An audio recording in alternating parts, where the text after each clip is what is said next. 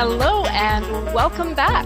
The orientation you just watched gives a brief overview of what's available on the Action for Canada website, and we play it every week during the pre-show. However, there is so much more content and information on our website, so be sure to log in often and check it out. The orientation, as well as recordings of each week's Empower Hour, are available on our website for you to rewatch or to share with your family and friends. Now, if you know anyone who right now might be interested in joining us for tonight's webinar, be sure to invite them right away.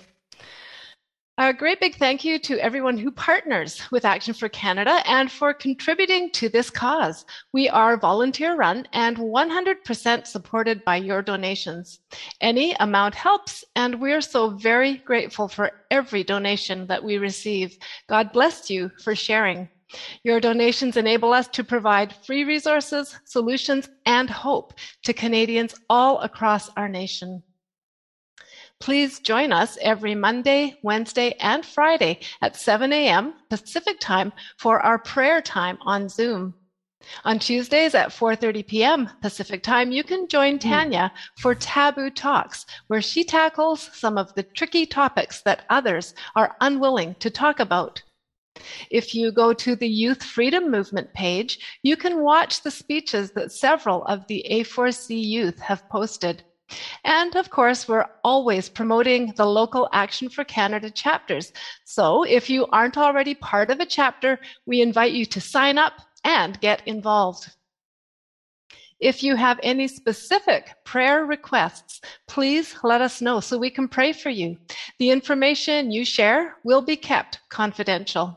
Here at Action for Canada, our goal is to provide resources so you can be educated, strengthened, and empowered to stand up for truth and for your rights and freedoms. To all of you who volunteer your time and skills, and for those who pray for us, thank you. I always feel that a simple thank you doesn't even come close to expressing how grateful we are. Please know we appreciate you so much. For myself, I want to say thank you to Tanya Gaw and to the Empower Hour crew for all the work you do. I thank God for each one of you. And now it's time for the Empower Hour.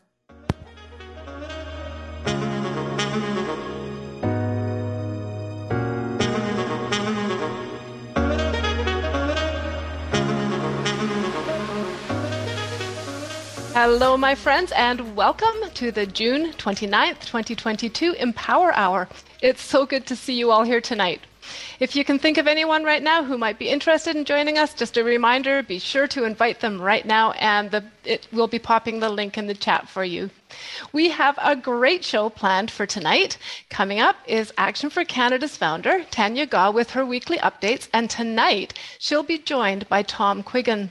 Tom will be talking about his concerns regarding the top leaders of the RCMP and their support of government corruption at provincial and federal levels.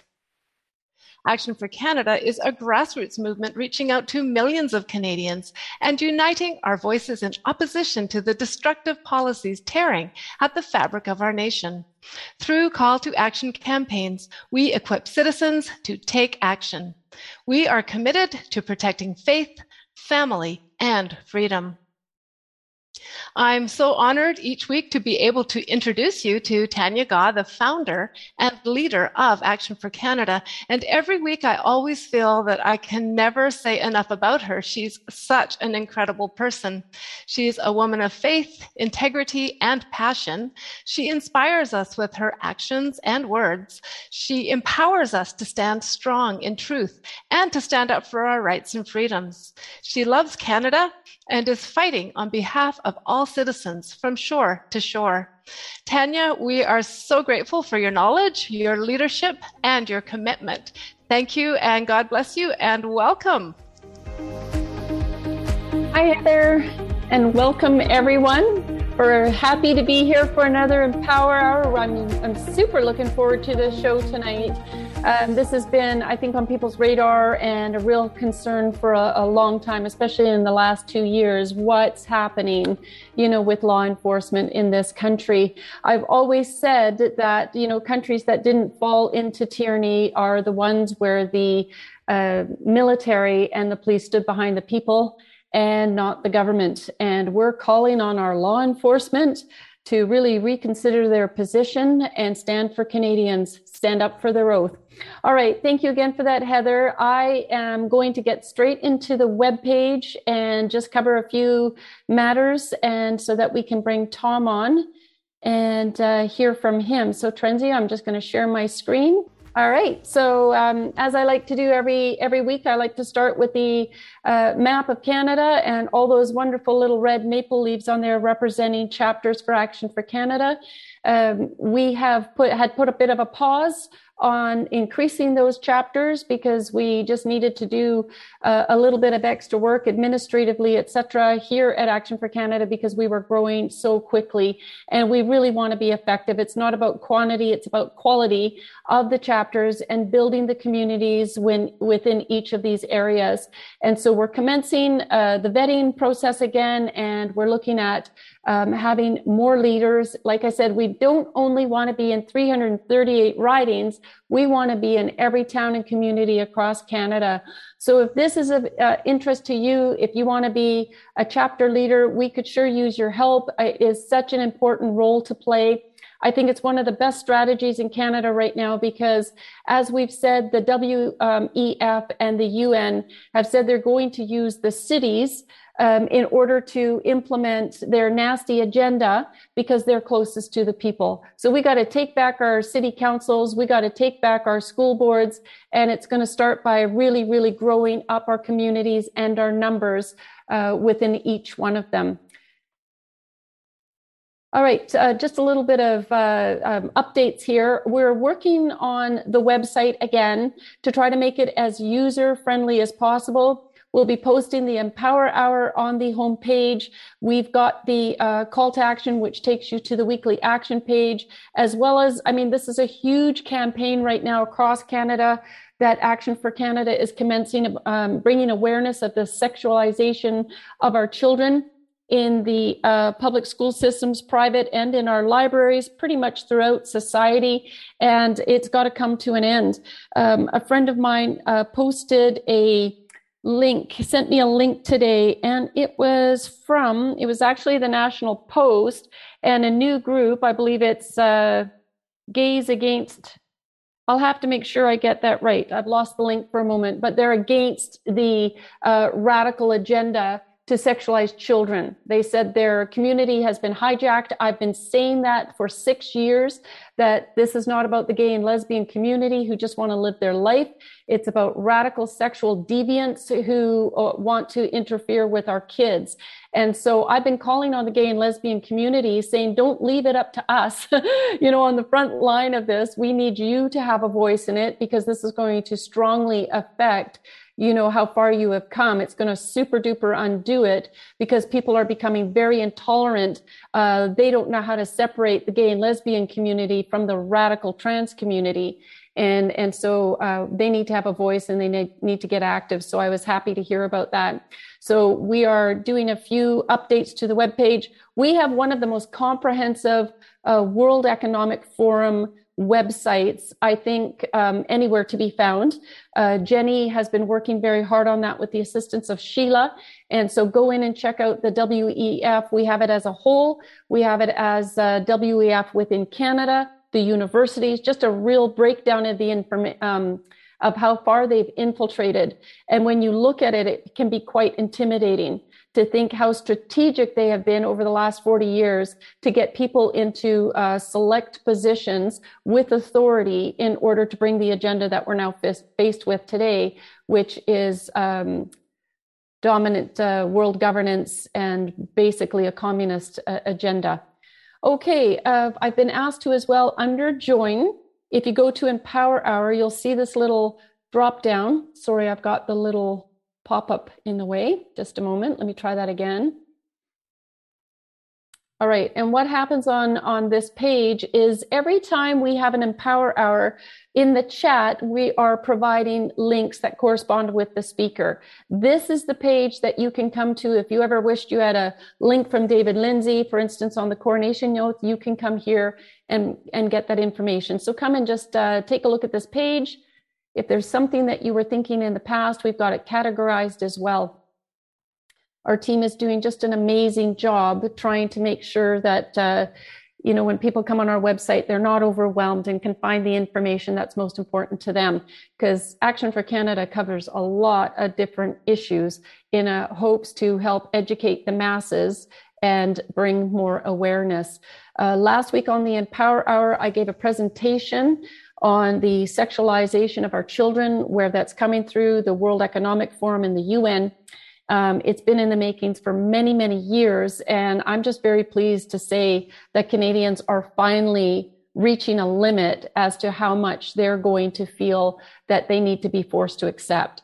What's happening to our children is grooming them for pedophilia, for pedophiles to make room, but more tragically, what's happening through the SOGI resource and the comprehensive sexual education program is, of course, it is leading to kids going onto damaging puberty blockers and or undergoing surgeries, and this is sterilizing them.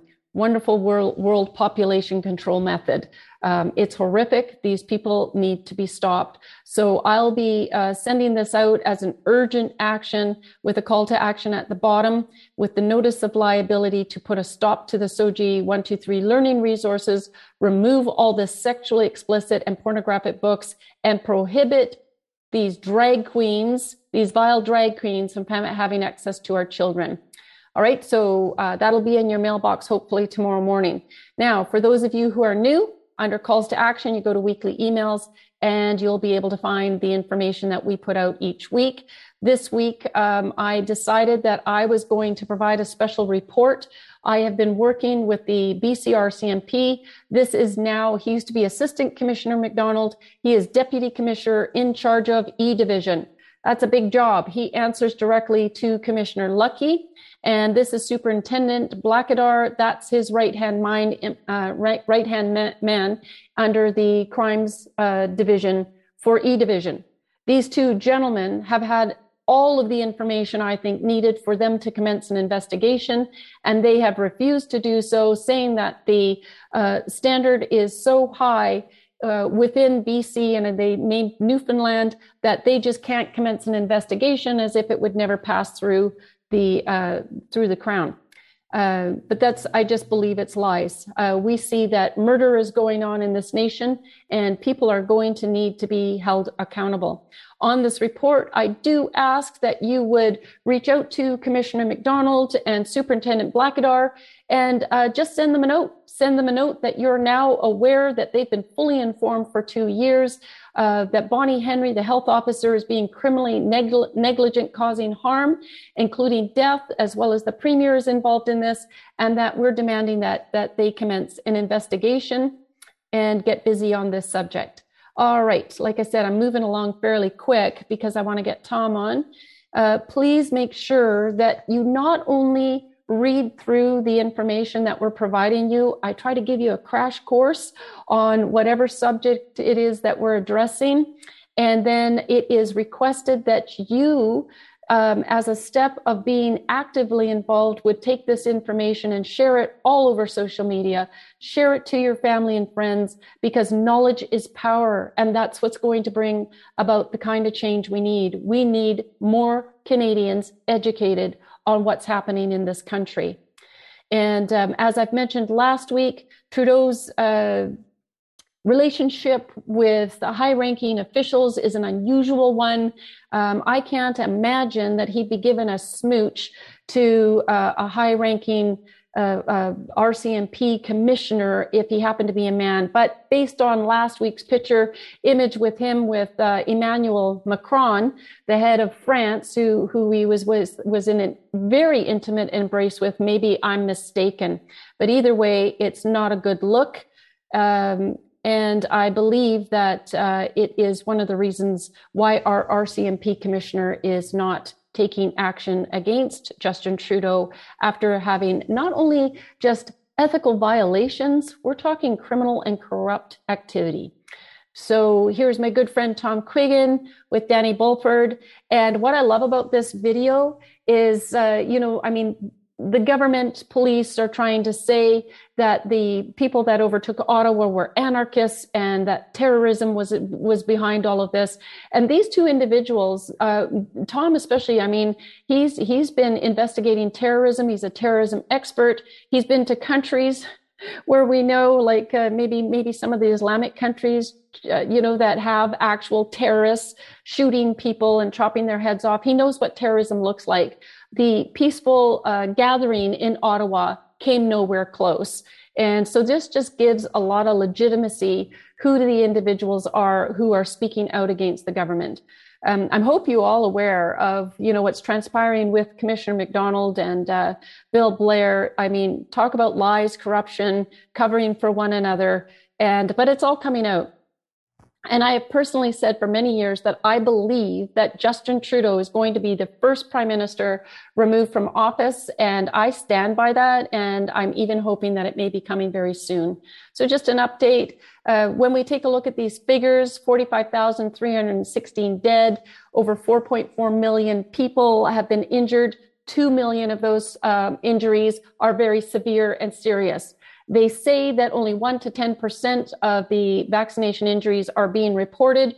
So you can just imagine what this figure looks like in reality. And we are all hearing about family, friends, loved ones, or somebody who knows somebody who's either had blood clots, heart attacks, cancer, etc., and dying.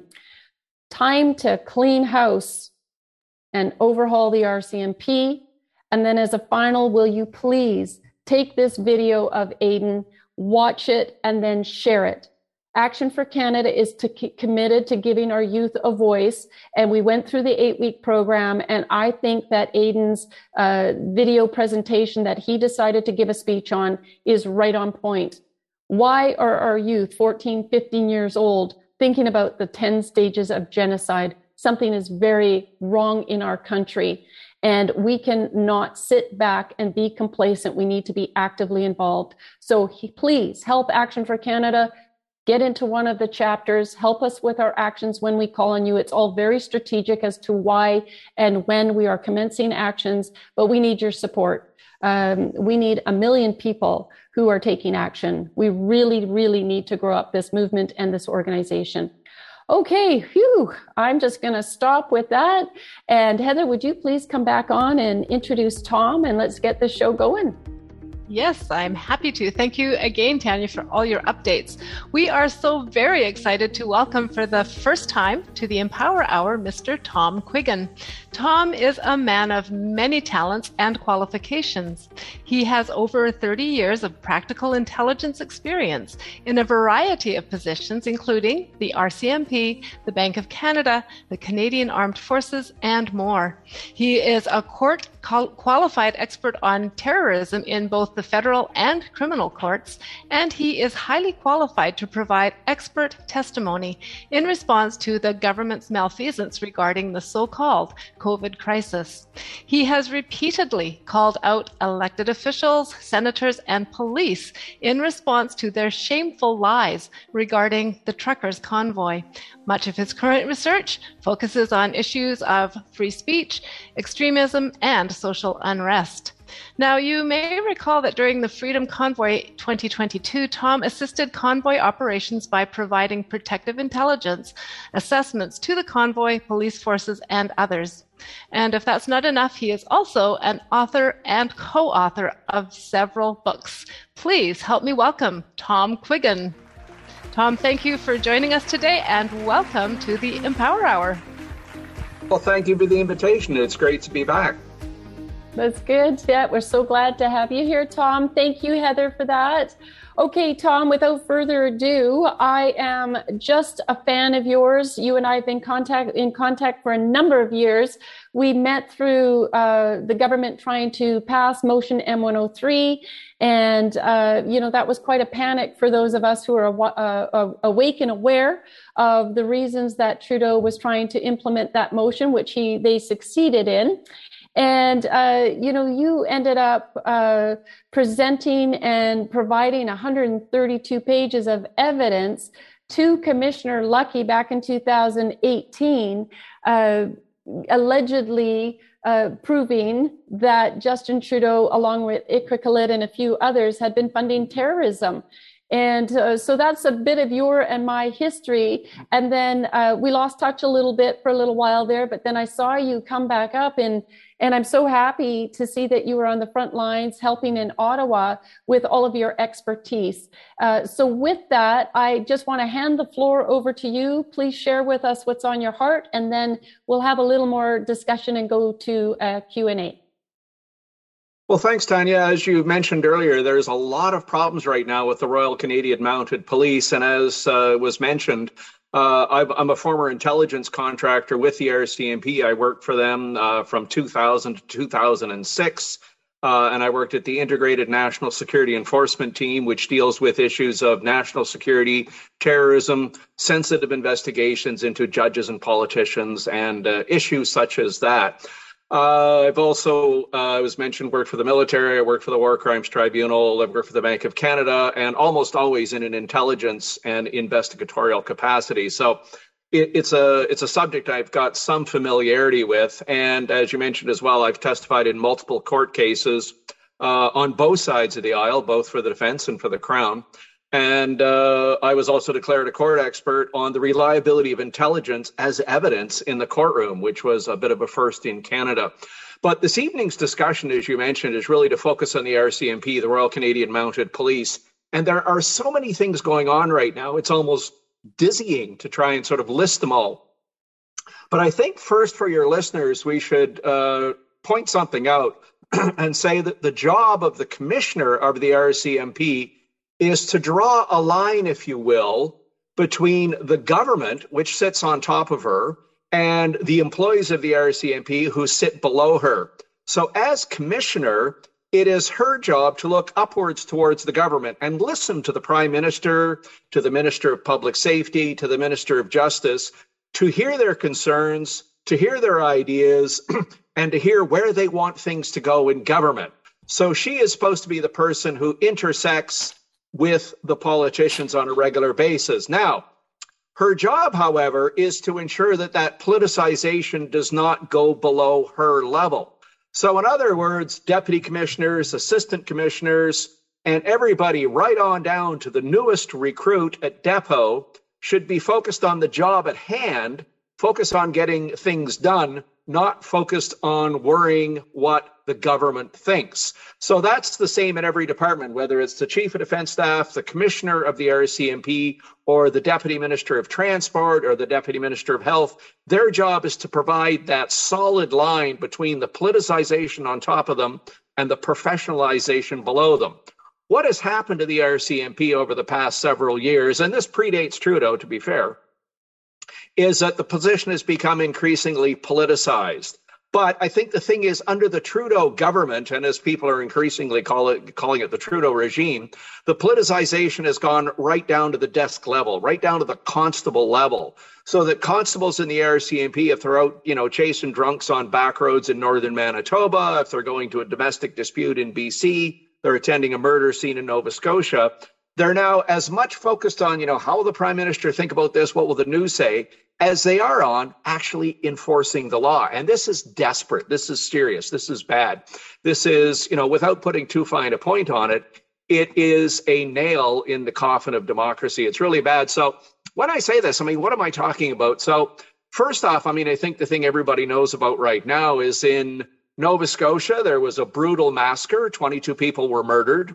And there were questions right off the hop as to, did the RCMP do a good job in responding, not to the actual shooting itself, but in the immediate after effects of that? And of course, it's come out that Commissioner Brenda Lucki interfered directly with the investigation in order to exploit the murder of 22 people to further try and support Justin Trudeau's new gun grab or his new gun laws.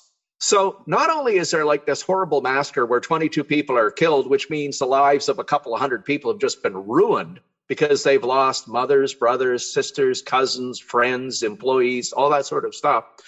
But the commissioner put her finger into the process to politicize it in order to benefit Justin Trudeau's new gun laws coming out.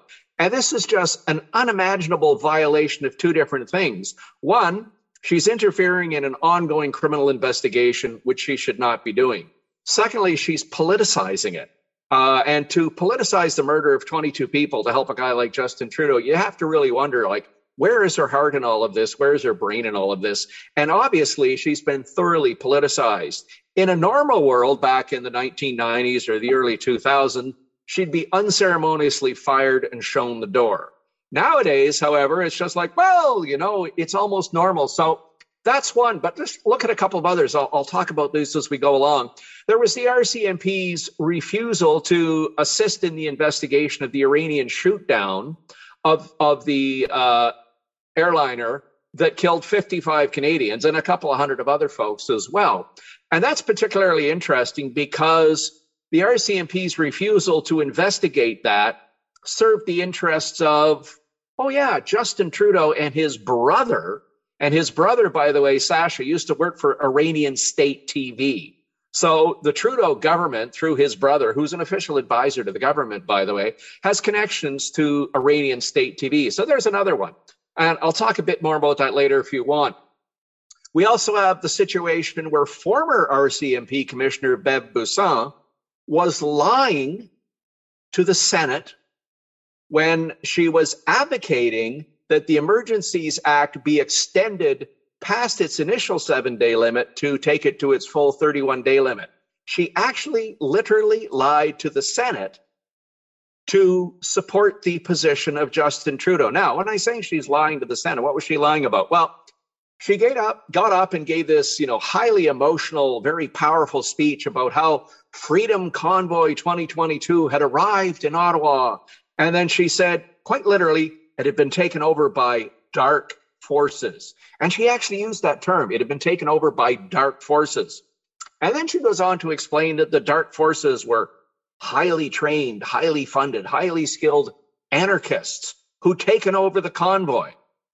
And I remember I looked at that and I thought, oh my God, what is happening here? She's a former commissioner of the RCMP. She should understand national security. She should understand criminality. We do have an anarchist, a series of anarchist groups here in Canada. They're not a systemic threat to the state, but they do tend to be violent on occasion. But there is no way, shape, or form that anyone can argue that anarchists somehow got into the convoy, took it over, and then were trying to use it to overthrow the state. Now, just for fun, it's also worth noting that the anarchists themselves, and this is a bit of a shout out to the anarchists who I don't actually support, but in fairness to the anarchists, it should be known that they hated the convoy. They wanted nothing to do with it. It represented everything they're against, which is like small business, ownership, that sort of stuff. So I think even the anarchists must have been shocked to find out that they were being accused of having taken over a force which they actually pathologically loathe. So here we have an RCMP commissioner who is now a senator who was appointed by, guess who, Justin Trudeau, lying to the public, lying to the Senate about somehow this mysterious force of anarchists had taken over the convoy and that's why they're a threat. Absolute bunk. It's just, it's silly. It's that bad. Now, to follow that, we also had an RCMP superintendent, Denis Baudin, who was testifying to the Parliament about the convoy. And they were going on about, was there terrorism funding? Was there this? Was there that? And then they got talking about the freezing of the accounts. And large numbers of people, over 200, had a variety of accounts frozen because of their alleged or real connections to the convoy. Now, to be upfront, one of those people was me. I had 2 different accounts frozen because of that. So RCMP Superintendent Denis Baudin says to the Parliament that, oh yes, the people in the convoy were warned ahead of time that their accounts could be frozen. And I thought that was fascinating because I wasn't warned. And I used to work for the RCMP. They know who I am. They got my phone number. They know more about me than I do. Now, I talked to Danny Bulford, former RCMP corporal with whom I worked and with I did a video during the convoy. And I said, were you warned? And he said, no. And then I talked to a whole series of other people who worked with the convoy who had their accounts frozen, and I won't mention their names here because you don't need to expose them. But each and every person I asked, were you warned ahead of time? And each and every one of them said, no, we were never warned. So over here, we've got an RCMP superintendent saying, oh, yes, everybody was warned. And over here, we've got the reality that nobody I can find, including myself, was warned. So again, the testimony of the RCMP to the Parliament, and by extension to the people of Canada, isn't quite true. In my most recent book, Eyewitness to Deceit, I actually go into this and I explain in detail, and I give all the information on former Commissioner Bev Buisson and all the information about the RCMP superintendent lying to the public. And I think this is very serious. Now, we also have a whole series of other things going on with this government. We had the SNC Lavalin investigation. Now, to be fair, it's not just the RCMP. That was the Ministry of Justice. That was Trudeau himself intervening in the process to stop investigations, to stop things going on. But, you know, the RCMP didn't exactly cover itself in glory on that one. We had Trudeau's trip to India, where they took an actual convicted terrorist from India who'd taken a shot at trying to kill an Indian cabinet minister. They took this guy to India with them. Now, the RCMP is supposed to do security screening for anybody going on these trips, and it's anybody's question as to who failed there. Was it the RCMP that failed the job, or was it the Prime Minister's office who overruled them and took the guy? We don't know. Again, a lack of transparency, but it points at the RCMP as not being in a very good light. Then we've got the Julie Payette bit of a scandal. She used to be Governor General until she was kind of unceremoniously removed. Turns out somehow the screening process forgot to reveal that Julie Payette killed a guy in the United States under what might politely be called dodgy circumstances. She was involved in a domestic dispute that was not exactly clear, and she was involved in a series of, politely put, difficulties in her former job in Montreal. And again, you know, the RCMP is supposed to be pre-clearing all this stuff, and wow, you know, it really didn't get done. So then let's look at another case. We've got the Winnipeg lab scenario. Now, the RCMP appear to have been doing their job, or at least sort of, when they revealed that 2 Chinese citizens who were working here in Canada, who'd become Canadian citizens, and were working in the Winnipeg lab, which, by the way, is a level 4 lab. It is the most secure biological institution in Canada, and they work on all sorts of scary stuff, creepy crawlies, viruses, diseases, things like that. So, supposed to be a super high security lab. Well, it turns out these Chinese, former Chinese citizens were shipping samples of the work back to China. When they went back to China after having escaped from Canada, after having been criminally charged for what they were doing, it turned out they're actually patenting work that they did while in Canada, which is basically fraud and theft. But here's the kicker. The RCMP investigation has been silenced. The RCMP won't talk about it. The government won't talk about it.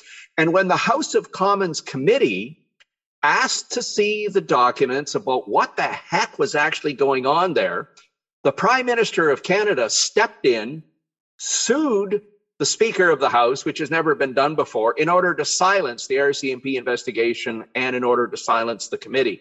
So the question has to be asked. We already know the lab was compromised. We already know Chinese spies were in there. We already know they stole material and took it back to China with them. What is the government of Canada hiding? What is the RCMP hiding? What is it they're not talking about? And there appears to be 2 possibilities. One, that is that the lab was doing gain of function research, which is actually, technically speaking, illegal. And that involves taking a virus and modifying it so it can be weaponized. Or it would appear that the lab in Winnipeg was doing research on the Wuhan virus, or what we now, more politically correctly call the COVID-19 virus. So again, there is some sort of huge cover-up going on here. So Tanya, I mean, it's difficult to say where to sort of point your finger and where to look at next, but there are so many problems in the RCMP, it's unreal. Mm-hmm. But again, to sort of go back to my initial point, the conversation here has to be on politicization. Has the RCMP been so desperately politicized by this current government that it is incapable of functioning according to the Constitution, according to the Criminal Code, and according to the Charter of Rights? And unfortunately, as a former contract employee of the RCMP, as a former military guy, as a former person who worked for the Privy Council office, I would have to say our government is in such bad shape now that when people say the RCMP has become the enforcement arm of the Prime Minister's office, I just cringe when I hear that. I just think, oh, how can people say that? But the reality is that's where we're at. It has become apparent that in many cases, the RCMP is nothing more than the political arm of the PMO. And this is the kind of junk we see in third world banana republics. So, it's unfortunate, but this is where we are. This is Canada. This is us. This is what we voted for. This is what, as the electors of the country, we have allowed to happen. And everybody blames Trudeau. True enough, he carries a fair amount of the blame. But I think we have to look around at the citizenry. That is to say, we have to point our fingers at ourselves and say, what is our role in all of this? Did we allow this to happen? Where are we? And this is where we're at, Tanya. This is us. This is Canada. It ain't a pretty picture. It truly isn't, Tom. And so, one thing I think that our viewers would like to know is what can we do? Where do we go? How can it be that RCMP Deputy Commissioner MacDonald, for instance, he claims to be a Christian, which I think is relevant. I think it's relevant because, we see individuals in the RCMP and we hear about all of the drug trafficking and, there's corruption in there. But if somebody's a professing Christian, you would think that they may have a higher ethical, guideline by which they would rule in a limit to any corruption that they themselves may be involved in.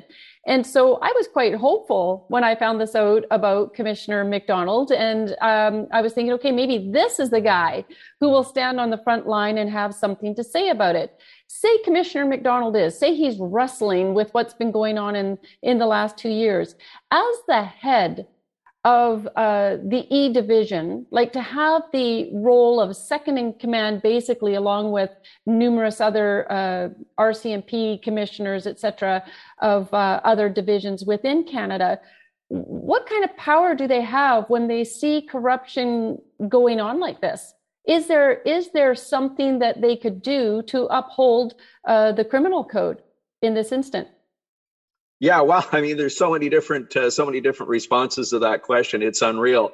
Let me just start by going a bit off track and going back to the convoy. One of the things that was fascinating to me as a citizen when I first started to engage with the convoy and said, look, I should be able to do protective intelligence for you, for the truck drivers, also for the first responders around us, and also for the citizens of Ottawa. One of the things I found unusual about the convoy is there was a very strong sense of spirituality within the convoy. Much of it Christian, but not exclusively Christian. A whole bunch of Sikhs showed up. Mm-hmm. And these were Sikhs who have, certain values and certain beliefs in community. And they were there because they thought they should be supporting people in the community. A lot of people sort of tend to forget that the first event the convoy held was on the Sunday. And it was a prayer service. And standing back, literally 10 feet from the stage, I actually kind of had to laugh to myself because the convoy was being called racist and homophobic, and it was being called white supremacist, and we were being called terrorists and everything else. So just to take your viewers back, the first official activity of the convoy was a prayer service. Who comes up first? A Dene clan mother from the Northwest Territories and a Cree clan mother from the West. And you sort of think, okay, they're not really good white supremacists if they're up there as clan mothers as part of a sage and purification ceremony. Next speaker up, Jewish truck driver. And I thought, okay, white supremacist, Jewish truck driver, I got a problem with this one. The next speaker after that was a Métis woman, Tamara Leash, by the way. A lot of people tend to forget she's actually Métis. And then we had two Christian preachers come up, one who was Mennonite, and the other is an evangelical black French-speaking preacher from Montreal. And I'm thinking, dude, you're a black evangelical French-speaking preacher from Montreal. You're being called a white supremacist, right? So anyway, throughout the entire pattern of the convoy, it was interesting. This issue of spirituality kept coming up. And as one of the preachers said during that thing, and as got pointed out regularly, the preamble to the Charter of Rights says that Canada is under the supremacy of God and the rule of law. And I think it's instructive to note that here in Canada and many other countries, there is, again, I hate the expression, but I'm going to use it because I don't have a better one. There is a war on Christianity. There is a war on spirituality that, we must stomp out, essentially, morality. And here's my problem with this. As a guy who's got a master's degree in political science and a guy who's been to a couple of wars in places like Bosnia and Croatia and Albania, and I've been in Eastern Russia and every other hellhole on the planet, I can tell you that when a government loses its morality, when it loses its spirituality, it is left with very little to guide it. It has no moral compass. So Canada right now, I think it would be reasonable to say that the current government has lost its moral compass. So to go back to answer your question after having rambled for a while, it is good to see the odd person stand up and say that they hold a certain set of values driven by Christianity, driven by Sikhism, driven by, the Mennonites, driven by whatever. You need a moral compass. And I know that within the military, within the RCMP, there is a constant tension between trying to do what is narrowly construed by law and at the same time trying to make sure you're doing the right thing morally. And that struggle is there all the time. What I would suggest to you is folks are losing the struggle. More often than not, when it comes down between trying to do the right thing and trying to follow orders from the top, what we're getting is a number of people who just fold like cheap suits and go. So to go back to our initial discussion, Brenda Lucki, primary example of somebody who has, my opinion, no moral compass, is not willing to stand up to the government and say, look, you guys take your politics and go back to Parliament. That's fine.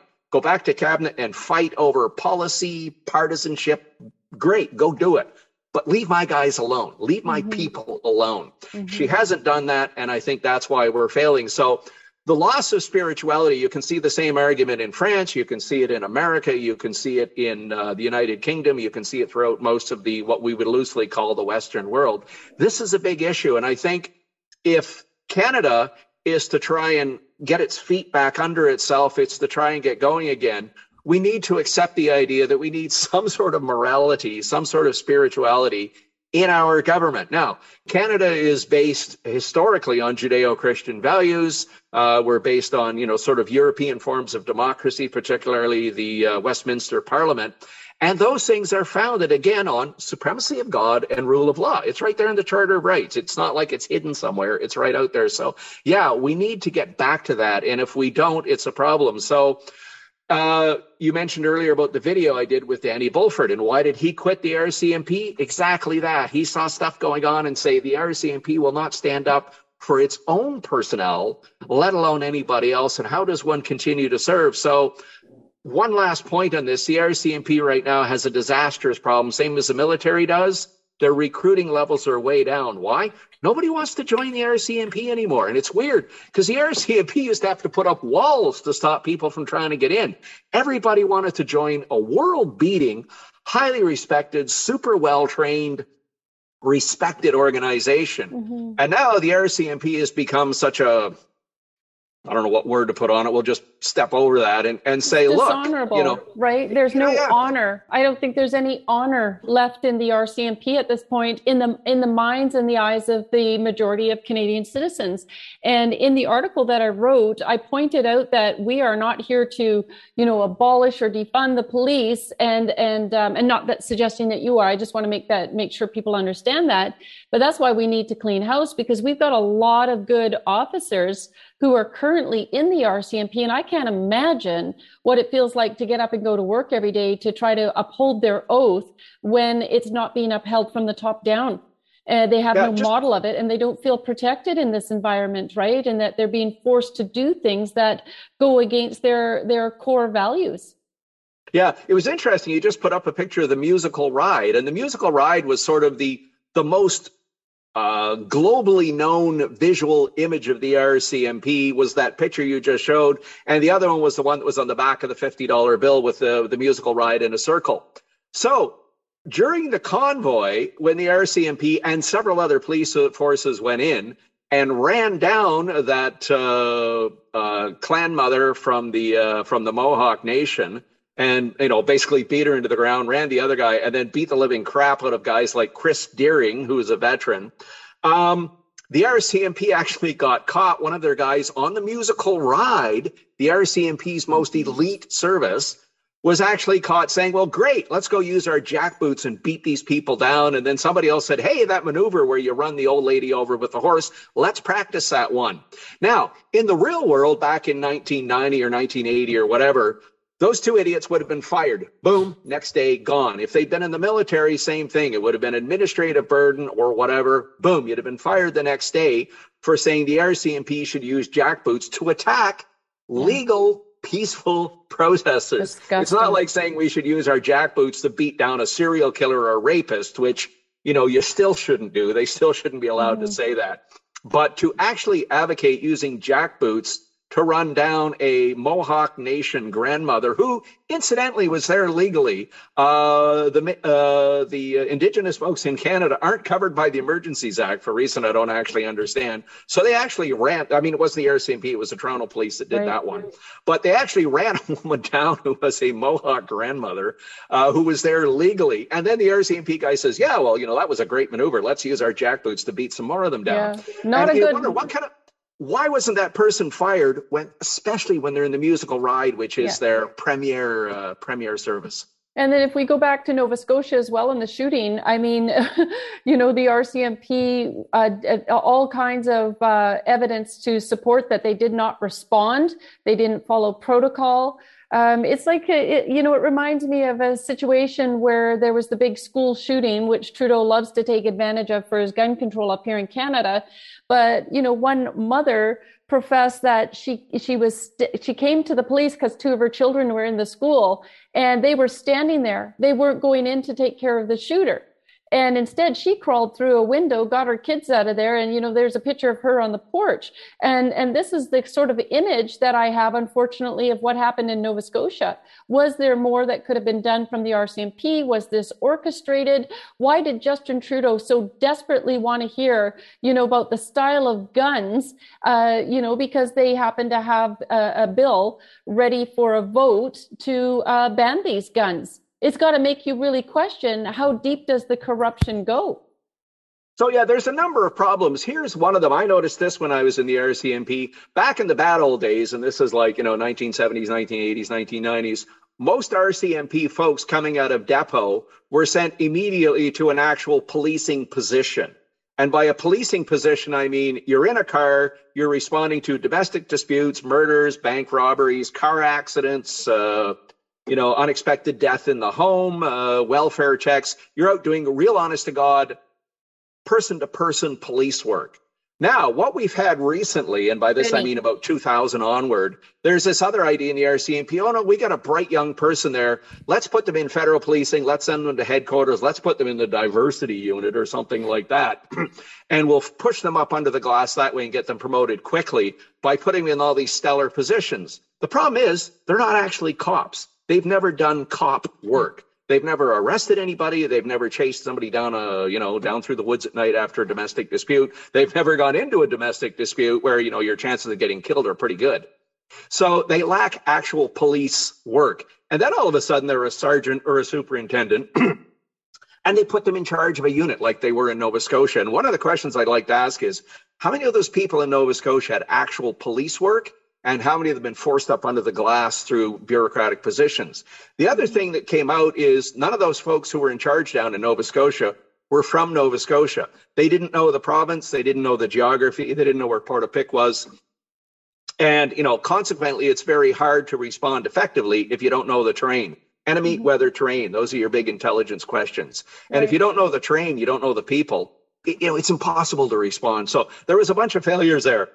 But I think, again, to be clear, the guy who did the shooting didn't have an acquisition permit. Nope. The weapons had been imported from America. By definition, all those weapons were illegal and would not be covered by the new laws. So Trudeau attempting to politicize that by using Mr. Bill Blair, the former honorable minister, and by using Brenda Lucki, the commissioner of the RCMP, was attempting to politicize a massacre for which he was partly responsible because he is ultimately responsible for the RCMP. And I mean, to me, it's just nauseating. It's disgusting. It's everything else. A quick thought on the Texas thing. Oh, you're referring to the school shooting there where the woman, unarmed and untrained, decided to go in and rescue her own child.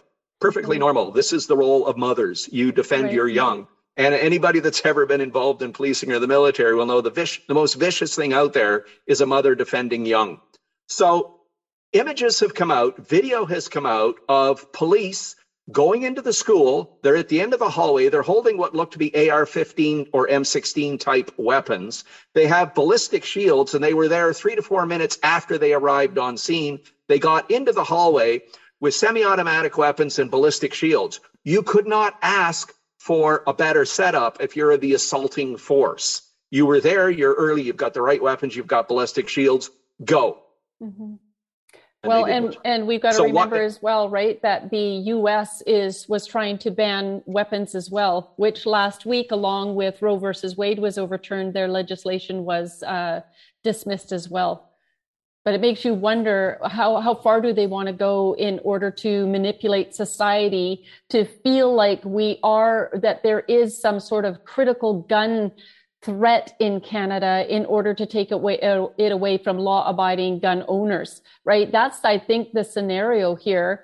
It's the same kind of mind warfare they went through with Motion M103. It was highly questionable that when Motion M103 was tabled, it was, of course, known as the Islamophobia bill or motion, as if there's fear against Islam, which when any rational person would be fearful of radical political Islam. And you can't legislate against that type of fear. But they wanted to push it through because the Islamists are a threat. Radical Islamists are a threat to Canada. So next thing you know, my Liberal MP is telling me that he was going to be absent for the vote. And he says, because you can't legislate against fear. And I thought, okay, well, that's good enough. Be absent. Why not and go and vote no? But he wouldn't want to, defy Trudeau. So he was going to be absent. So I thought, okay, good. Then the Ottawa, mosque shooting takes place. And he comes back and says, well, I'm going to, vote for Motion M103, as I'm sure will my friends across the aisle, referring to the Conservative Party. Because of this shooting, proving in their mind, or that's what they were trying to reflect on the public, is that there was attacks and a threat to specifically Islamists in Canada. And it was completely manufactured. Yeah, it's interesting to note that there are problems in Canada. People get beaten up, they get shot, they get whatever, based on certain racial, religious characteristics, whatever. The pattern has remained the same for a year. Top of the list, Jews. Right underneath that, gays. Underneath that, blacks. And then under that, Muslims. So Jews, gays, blacks, Muslims are the people who, in order, are subjected to the most vile forms of abuse because of, whatever racist or views people hold. So here's the thing. Muslims are number 4. And although folks don't want to admit it right now, the amount of open abuse towards Muslims is actually going down, not up. And they're number 4. So the question was raised by myself and a lot of people that said, well, if you need a special bill to protect people, why isn't it Jews or gays or blacks? Why Muslims? And now I think we could actually say maybe it's the Christians are the top of the list right now. Christians are undergoing tremendous amount of discrimination in Canada currently. Here's 2 other problems that I didn't mention. 2 more RCMP problems I didn't mention. One is the whole church burning thing. And Trudeau saying, well, you kind of have to expect this sort of stuff to happen. And it's like, no, you don't expect people to go around burning stuff down on a regular basis without investigating it. So how many people have actually been arrested, convicted, or whatever for any of the church burnings, whatever? And to the best of my knowledge, one woman was arrested and maybe convicted, and she was spray painting on a religious building. And you kind of go, okay, she shouldn't have been doing it, but whatever. So they got her.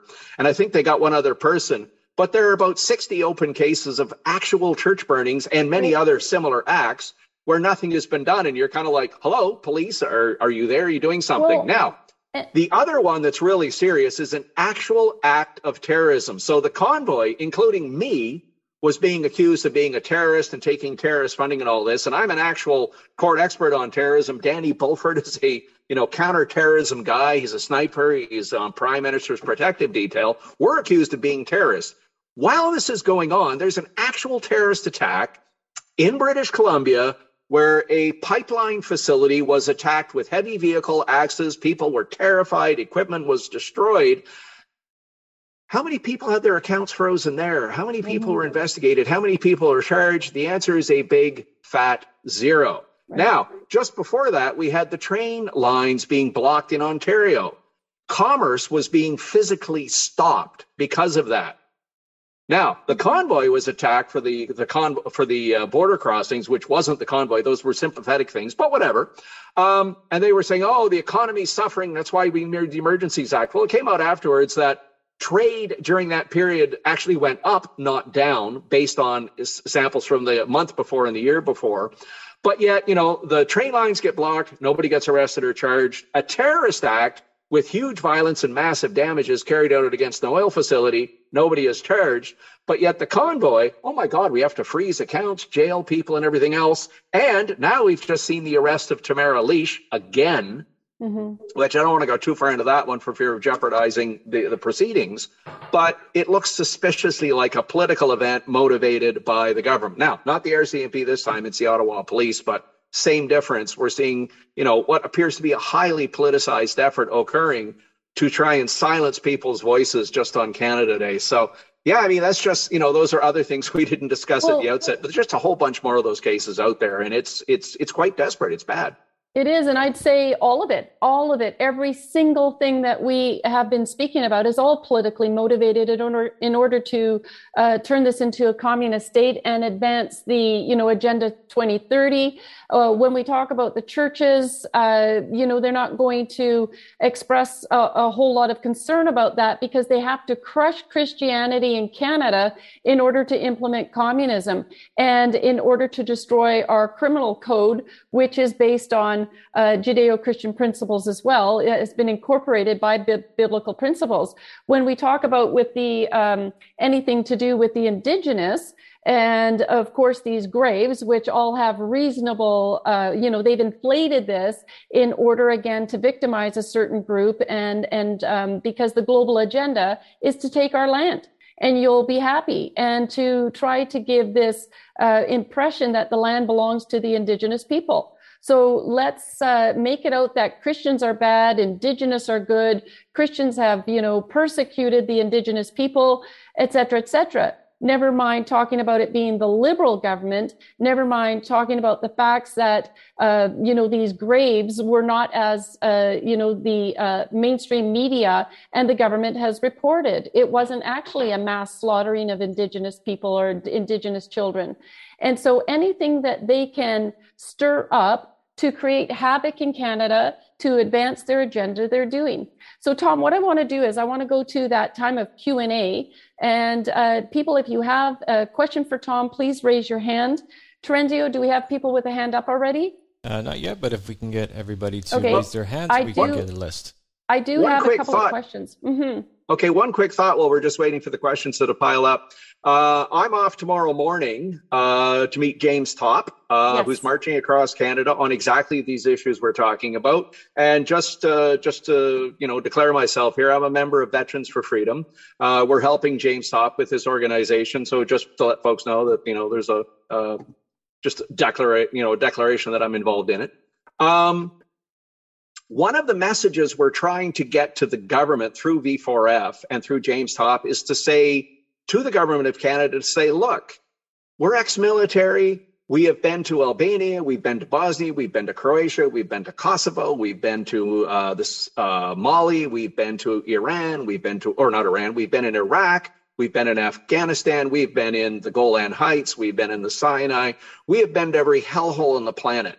We bought a bunch of guys in Veterans for Freedom who are ex-Special Forces guys, ex-combat arms guys, ex-intelligence guys like myself. And we recognize stupid when we see it. We recognize violence. We recognize politics going wrong. Why? Because that's where we go overseas, as we get sent to these places because they've gone sideways, because the politics has gone so bad it's become violent. Bosnia, Croatia, Afghanistan, Iraq, whatever. And what we're telling the government now is they're saying, look, we're sensitive to this. We understand this because we've seen it. We've bled, we've sweated, we've wounded, we've died. We've had people die in this stuff. And we understand what's going on. And we're saying, look, we hear these voices in Canada now. We hear the same stuff going on. the division, the hatred, the fear. Most important, we see the lack of hope. People have given up hope. They've been so financially beaten, they've been so abused, they've been so downtrodden, they've given up hope. And when you get people who lose hope, and then they lose their job and they lose their income, that's when they start looking for alternatives. And unfortunately, what we're trying to warn the government is to say that there's bad stuff going on out there. People are angry. They've lost hope. They're losing their homes. They're losing their jobs. Their kids can't play hockey. Their kids can't go to soccer. They can't travel. Yes. And if we get a major recession, which it looks like we will, later this year, and just by way of adding to that, I'm the former security and operational risk manager for the Bank of Canada. Almost all my work was related to social unrest. We're facing moderate to severe troubles here in Canada. And if we don't get going, we're going to see a lot more civil unrest in Canada, which is almost unprecedented in our history. So anyway, that's just one last little thought there. So tomorrow, James Topp will be arriving in Canada. If folks want to go to Bell's Corner tomorrow morning to join him, if they want to go to Hogsback, if they want to go to the War Memorial, go to the website, Canada Marches, look at the routes. If you want to join us, you're welcome to. If you want to come down to the War Memorial and join us there, you're welcome to do that. Back over to you, Tanya. Sorry about that. Yeah, no, that's good. We had discussed in advance that we for sure wanted to highlight that event tomorrow. We have been encouraging our chapters and people across Canada to figure out where he was on his route and try to get out there in support of him. And so I think that his final leg in this journey, I think it's 22 kilometers you mentioned, that will be marched tomorrow morning. And I think that it's been an important journey to bring awareness. So please get out there and support that if you happen to be in the area. All right, I'm going to blast a couple of questions out of you just from what my gals send me that people are asking, and then we'll go to a few online with Q&A. Let's see. Do you have any suggestions on what Canadians can do to support Tamara at this time when all systems seem so corrupt? Any personal thoughts on her recent arrest? But I think you already mentioned that you probably shouldn't touch too much on making a comment there. Yeah. One thing that actually does work, and I know this sounds tired and it sounds worn, look up your member of parliament, find out who it is, send them an email and say, hey, why was Tamara Leash arrested? Was this a political activity by the government of Canada? Why do we have political prisoners in Canada? One email to an MP, they won't care. 5, they won't care. 10 or 20 or more over a period of a few days, and they'll actually start to listen. So just to get one more thing in here, James Topp actually communicated with every member of parliament and every senator and said, I want to talk to you guys about what's going wrong in Canada. Now, the convoy and Tamara and several others tried desperately to get anybody from the government to communicate. They got 0. James Topp was able to get more than 20 MPs to come out to 2 different meetings and actually talk to him. Huge victory. So folks, take a bit of hope, take a bit of promise for the future, and understand that the winds in Canada, which have been blowing one way for so many years, the winds of hate, the politics of identity, the division, everything like that, those winds are now shifting and coming back a bit the other way. So now is a great time to jump in there. Don't yell at your MP, but I mean, metaphorically speaking, yell at them. Send them an email, ask them what's going on, ask them why they aren't supporting Tamara, ask them why they aren't supporting James Topp, ask them why they're not going after the commissioner of the RCMP. And there's enough MPs out there now who are getting it. They know the winds are changing, so it's a good time. Jump on them. Let's go. So can you do something? Yes, you can. That's one thing that's easy, and it actually does work. Yeah. Yeah, and a lot of times we've seen in history that MPs and elected officials go where the votes are. And so don't fall for that as well. We want to see a lot of these individuals who have been silent for the last 2.5 years or been complacent in the last 7 years that Trudeau has been in office. We need to see those people removed. And that's one of the reasons why Action for Canada strategically is getting into every community so we can really affect change at the voting level. And that's why there is strength in numbers, and we need to build up those numbers. The other thing that we've been committed to do is, of course, to give the silent majority a voice.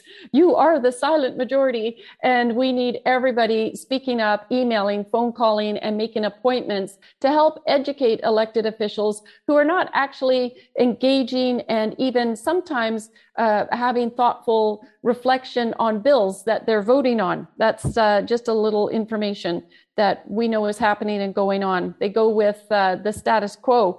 Okay, let me see. Why are they allowing these people to commit treason and not yet be arrested?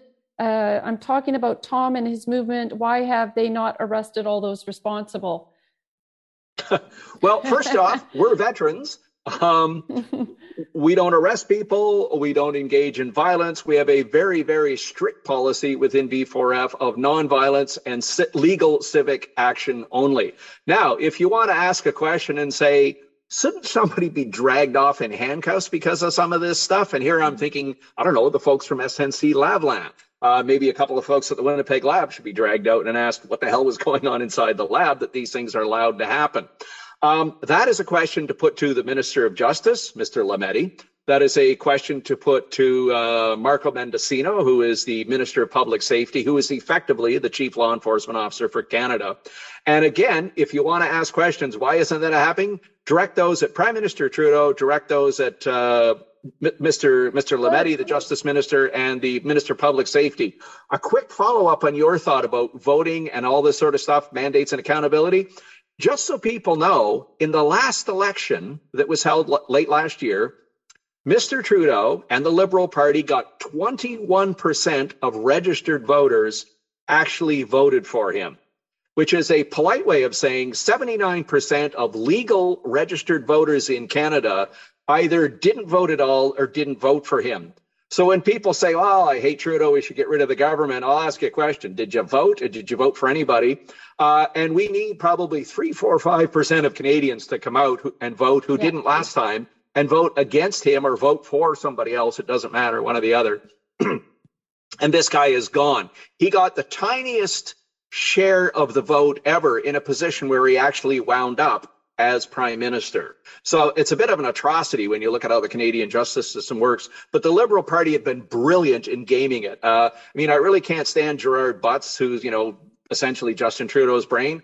But give the guy his credit. He's brilliant. He's gamed the system. And he's got Trudeau as Prime Minister with 21% of registered voters. It's amazing.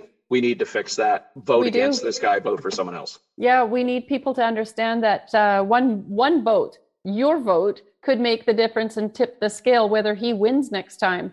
And so we'll talk parties at another time and who to vote for in an upcoming election and what's coming. I think something spectacular is going to happen as far as options are concerned. But like I said, that'll be conversation for another time.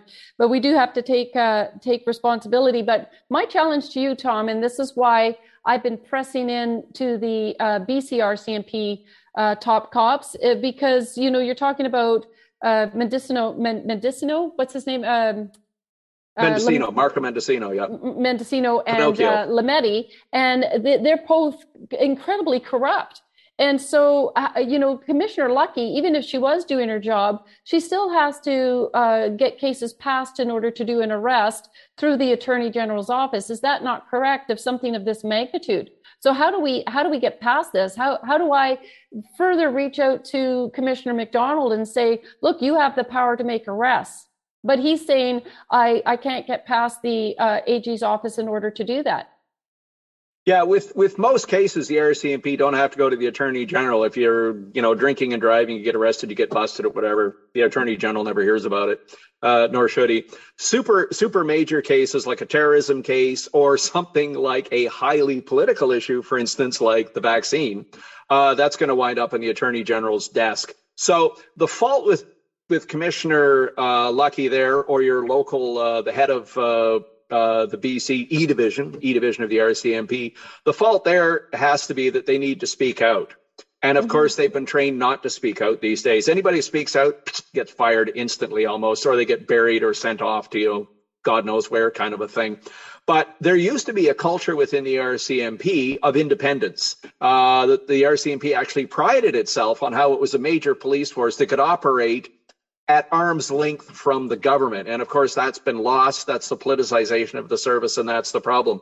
So again, people need to go to their members of parliament. They need to go to Lametti. They need to go to Pinocchio Mendicino, as people are starting to call him, and saying, why are you not doing your job? Now, in my book, Eyewitness to Deceit, that I just published, there is a whole section in there on Marco Mendicino and how he repeatedly lied to Parliament on all of these issues, where he said, the only reason we implemented the Emergency Act was because the police requested it. And of course, every police chief has gone, wasn't me. I didn't do it. I didn't request it. Don't know what he's talking about. We also had Marco Mendocino say, people in Ottawa were terrified, because their apartment building was, tried to be burned down by the convoy. And somebody jumped up. I think it was Dane Lloyd, an MP, jumped up and cut him off and said, no, the story about the convoy trying to burn down the apartment building was wrong. It was fake. It was a social media story. The Ottawa police arrested the two idiots, charged them, and they had nothing to do with the convoy. And same thing again. They're trying to say, shotguns were found. The Toronto Star reported, shotguns found in the trucks. Completely false story. Mendocino keeps repeating it. Lametti keeps repeating it. It's a blatant lie. So again, we need people send an email or send an actual written letter to your member of parliament, to the ministers, and just say, why are you lying to the public? I'm tired of this. I want this fixed. Mm-hmm. And people are starting to get the message. I was pleasantly surprised, and I don't want to get into partisan politics here, but we actually had MPs show up to meet James Topp, which was amazing. And we also had a statement from the leader of the opposition in the House saying that if members of parliament want to go out and meet constituents at a freedom rally, they should do it. And I was shocked. It's wow, somebody in parliament actually said it's okay to talk to constituents who have a different point of view than the government. What a shocker. It's good. Again, my message to folks is, if we keep hammering these folks and keep going after them with things like the convoy, with James Topp, with books like my own, and with stuff that you're doing, hammering away at them, sooner or later MPs will get the message, because they follow the wind at the end of the day. Whichever way the wind is going, that's the direction they'll go. And again, a message of hope. We're seeing that just starting now. So I'm actually a bit more positive than I was even 3 months ago. That's good. Yeah, me too. And we're going to get to the actual people with their hands up, but I just want to also give some hope to individuals. The work of Action for Canada, most recently in posting that notice of liability against this radical trans LGBTQ mafia who've gotten into our schools. As a result, we have these pornographic and sexually explicit books that are in the hands of kindergartners up to grade 12, etc. And so that notice of liability is being served out by our members and by our chapter leaders. And one section has already reported that an LGBTQ flag was taken down from a school. Another one said that a pride parade was canceled. And then we've got a superintendent who reached out right away and said, why are you serving us this notice of liability? And the person said, have you actually read it? And they said, no, there's no pornographic materials available to kids or anything like that going on, which is a complete lie or misinformation. Head in the sand. So the superintendent has committed to reading the notice of liability in its entirety with the message. So this is a very, very important campaign.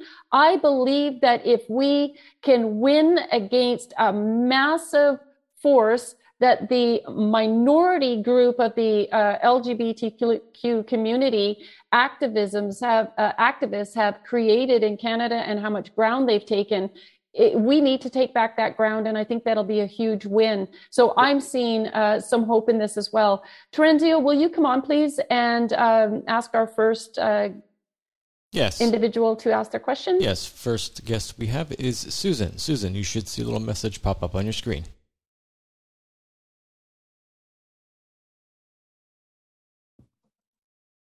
Susan, can you unmute, please? Going once. Oh, yeah. Twice. Susan. I know Susan. I want to hear from Susan. All right, we'll keep her in queue. Next, we'll go to Phil. Okay. Phil, could you please unmute yourself? There you go. Hi, Phil. What's your question? Well, my first question is about Tom Quiggin's case against the Liberals for funding terrorist organizations. I'd like to know what is the status of that case. And also, I'd like to know if you guys are aware that Brian Peckford and his lawyer, Heath Wilson, recently revealed that the Liberals were under no medical authority to impose travel restrictions or mandates. They did that all on their own. Mm-hmm. Yeah, a lot of that is going on with the Liberal government. They know that they are walking right over our Constitution, our Charter of Rights. They don't care. They're doing it because they have this shield of protection with the AG and Commissioner Lucky, and they're just doing as they please to destroy this nation. But Tom, why don't you address the case? Okay, first off, I'm going to do something wrong. I'm going to brag a bit here. I met Brian Peckford. I'm really proud of that. He was here with the convoy. He was a big help to the convoy. He spoke to a room full of reporters and other people. And it was an absolute privilege and an honor and just a fascinating experience to be in the room with a guy who actually signed the Charter of Rights and Freedoms. And he's just a super guy. So anyway, enough of that. Okay, the actual questions. First one, the terrorism funding case. I would suggest to you that it has been successfully buried at the highest levels of the RCMP. And I've got a couple of letters back from them, assuring me of their great interest and their, blah, blah, blah, and all this stuff. But bottom line is they've successfully buried it and done nothing with it. So that's the answer to that question. And yeah, I was aware that Mr. Peckford is raising the issue of, does the government's action on imposing mandates, such as the travel ones, does it actually exceed the power of the government? The short answer is yeah. And you've just hit on one of my personal things that just drive me nuts, is people go, well, it's a mandate. And it's like, what does that even mean? It's meaningless. Some bureaucrat somewhere in Ottawa who you've never heard of, who you can't find, you can't vote for or against, and you can't sue them or hold them accountable, passes some rule that suddenly says you as a Canadian aren't allowed to travel inside Canada on an airplane or a train. You can't travel to America. You can't travel to, England or whatever. And this is because some bureaucrat wants to do this. And mandates have no actual law. It's not like the bureaucrat said it and then the parliament voted a law on it. In which case, okay, now maybe you're stuck with it. I don't know. But I mean, the fact that we have to go around following arbitrary mandates by nameless, faceless bureaucrats, I mean, this is, I think, a fault on the part of the citizens as well. We don't understand our government. We're not teaching civics in school anymore. We should be demanding the school board start teaching the Constitution, start teaching the Charter of Rights. Canada has a Bill of Rights. How many people actually know that? Most don't. 1962. We need people to start understanding that as citizens, you have rights. You can challenge the government. It's your job to challenge the government. You're failing if you're not challenging the government. So, yeah. Next one, you didn't ask the question, but, we're following the science. And you're not allowed to question the science. Yes, you are. The whole idea behind science is to question it. It's driven by questions and answers. It's driven by challenging facts, and that's how science moves ahead. So when people say the science is settled or we're just following the science, they're lying through their teeth. Challenge them. Anyway, sorry about that. Was a rant. Anyway. Well, it's good. You're passionate about this, Tom. That's what I love about you. All right, let's go to the next question, please. Next we have is Marianne. Hi, Marianne. Can you unmute? Sometimes we have difficulty with the... Oh, there we go. Can you hear me? Sure can. What's your question? Yeah. My question is, okay, James Topp. To be honest with you, I've been very worried about him.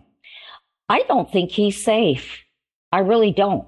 Because if all those police could, just charge into a bunch of people, and people I saw there, and they were beat so bad and abused, and I don't want to see that happen to James. My husband's down there too, and my oldest daughter. They're all camping there. Are they safe? I'm sitting home worried, sicker than a dog, because I'm just okay. worried. So let me address that. And yeah, it's a good question and it's a good point to raise. The book I just wrote, Eyewitness to Deceit, is dedicated to a guy named Chris Deering. Chris is a former Canadian Forces corporal. He served in an armored vehicle in Afghanistan. That vehicle hit an IED. The vehicle was blown up into the air. 3 of the 4 crewmen died. Chris Deering survived. Barely. Multiple injuries, broken legs, broken back. It was just a horror story. Anyway, Chris Deering arrived at the convoy right towards the very end, and he and a number of other veterans perceived their role as placing themselves between the police and the participants in the convoy who were there as part of a legal protest, and the courts had said it's a legal protest. Chris got the ever-living hell beat out of him, excuse my French for saying that, but he got the hell beat out of him by the police.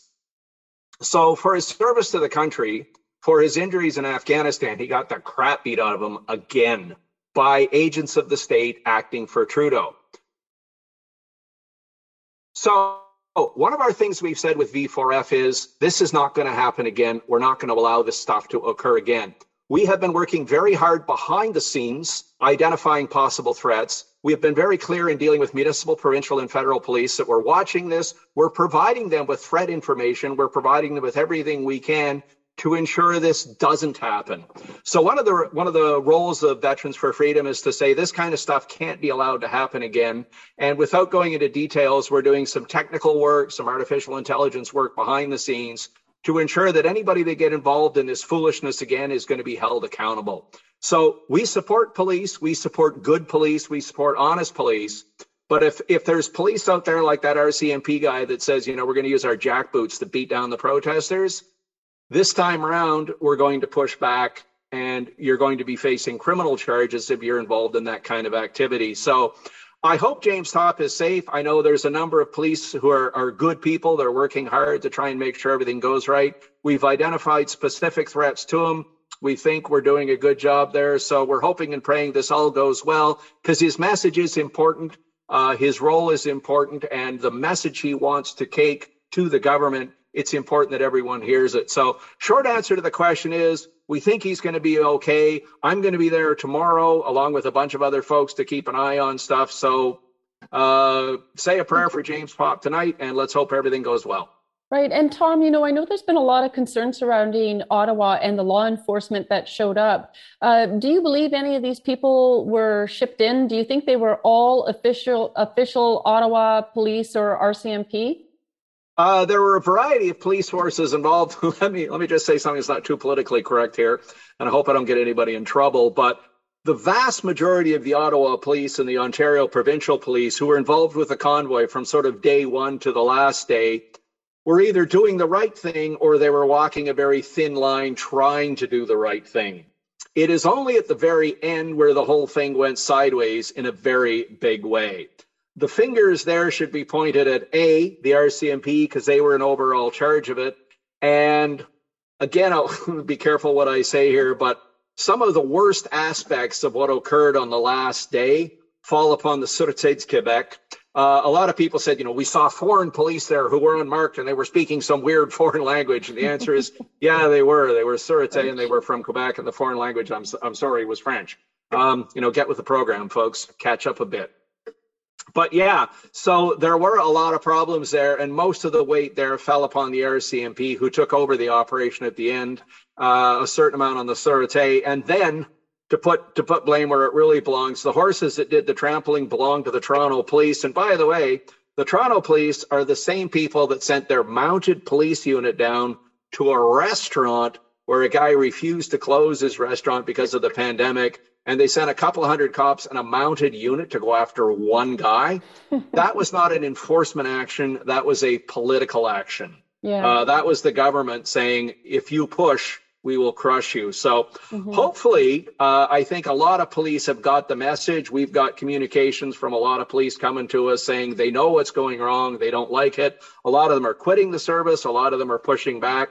And we're hoping that this very, shall we say, public demonstration of raw government power has drawn a lot of Canadians to a situation where they're going, yeah, maybe that isn't quite right. That's the kind of crap we expect to see going on in, I don't know, Russia or, some other third world banana republic, not here.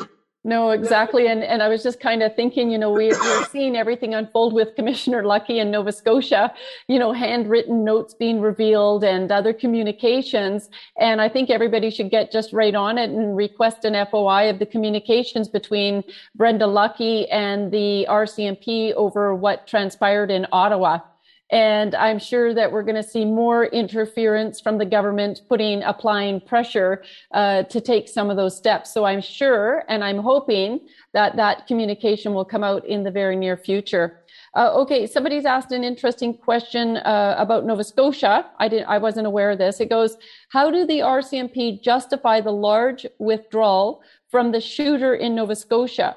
Media has implied this is informant type of funds and when gathered from a non-public bank. Will this even be revealed? Was he an informant gone wrong? Rogue. Okay, now that's actually out there. That's being asked. It's a valid question to ask, and it deserves a valid answer, which you're not going to get, I don't think. So what they're actually saying is the guy who was the shooter walked into a bank and asked for a ridiculous amount of money, and I can't remember, it was $400,000 or $700,000. And of course, small town bank, they don't have 400 grand sitting under the counter. Long story short, he eventually went to a cash center. And let me just explain that. A cash center is not a place where you and I can go. It's a distribution point where the banks and the armored car companies get their money from. So the Bank of Canada prints money. Well, somebody else does it for them and they bring it to Canada. But anyway, so in the Bank of Canada, there's these monstrous great vaults that are actually full of pallets full of money. And I've been in them. It's stunning to see, let me tell you. That money is then shipped out to cash centers in Montreal, Toronto, Halifax, Vancouver, Edmonton, Calgary. And in those cash centers, which are typically run by a bank or a private company, that's where the armored cars show up. They take a bundle full of cash, they take it to the cash machine, and they stuff the cash machine. So he went to one of those cash centers to get the money. And the question is why? And as a former Bank of Canada security and operational risk manager, my understanding of that is the only people who can get money from a cash center are the banks themselves via an armored car company that transports the cash from them, or a situation where the government wants to send large amounts of cash to a private citizen off the books. Why would they do that? Typically because the person is an informant or an agent, a source or an agent, more correctly, I guess, for a police force or a federal agency of some sort. So somebody is spying on a terrorist cell for the government and they pay them for their work. That cash may get transferred to them off the books in such a way that it's not traceable. So it's a perfectly fair question to ask, why did that guy go to a cash center to get that money? What's not happening is we're not getting the answer. There may be a completely legitimate reason why he did that, but again, we're not getting the answer and people presume the worst. And unfortunately, given the RCMP's recent display of behavior in Nova Scotia, where they're willfully trying to exploit the victims of, 22 people that were murdered for political gain, you kind of have to think maybe there's something else going on there as well. Again, the RCMP needs to step forward and clear that up. Well, yeah, and and it's just building, on the fears or how this case has been highly suspect for many years. And like I say, Trudeau doesn't like to waste a good crisis, and he doesn't mind even creating them, as we have found out, right? So it just really brings into question. I didn't know this detail about the shooter, and that, possibly he'd gone rogue and he was working with the government, but it definitely brings into question the legitimacy of the whole event and whether or not this was actually created in order to assist with banning guns in Canada, which you could really see would be of high importance to Justin Trudeau, because we got millions of gun owners or guns that are owned by gun owners lawfully in Canada. It's awfully hard to take over a country when that's going on. So anyways, there's just let me interrupt. There's one good quick lesson here as well. The government and the media keeps complaining about, there's all these conspiracy theorists out there and they're saying all this crazy stuff. Well, a whole lot of the conspiracy theories are coming true. That's one problem. Yeah. But the actual point here is conspiracy theories grow best in a vacuum. So when an issue arises and the government refuses to explain what happens, people will fill in the blanks with their own theory, i.e. a conspiracy theory. Sometimes they're right, most of the time they're wrong. But if the government and the media are worried about why all these conspiracy theories are popping up, the answer is, to be quite blunt, you suck, you're not doing your job. And I direct that directly at the media and directly at the government. If you were doing your job, most of the conspiracy theories would go away. Yes, right. And I feel quite hopeful, actually, that the amount of pressure on the RCMP at this point, I mean, they've got a big spotlight on them once again, but this Nova Scotia shooting incident and what's coming out is, I think, of paramount importance as far as the pressure on the RCMP to get to a point where they can no longer turn a blind eye or be silenced, no matter if it's from someone like Bill Blair or Commissioner Lucky. They're going to have to step up and do their job because the corruption is that evident. So, Terenzio, oh, sorry. Yep. Tom? I did say, we used to have leaders in Canada who would speak out every now and again and say something. General Hillier was a hoot. He was a Newfoundlander who was chief of defense staff who just didn't care anymore. Mm-hmm. And he actually started speaking out and saying exactly what he thought. We need a few more like him. I think the dam is going to break. I think it's going to come soon. All right, Terenzio, we've got 3 questions left with people with their hands up. So let's try to see if we can get through these, and then we'll wrap up. Next one we have is from Waislawa. I really hope I said that right. Waislawa?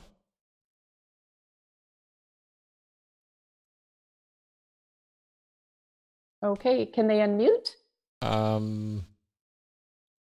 you seeing a message pop up on your screen, Waislawa? No. Okay. We'll go to next. Next one is with Maria. Hi, Maria. Okay, I can see that she's unmuted, but I cannot hear her.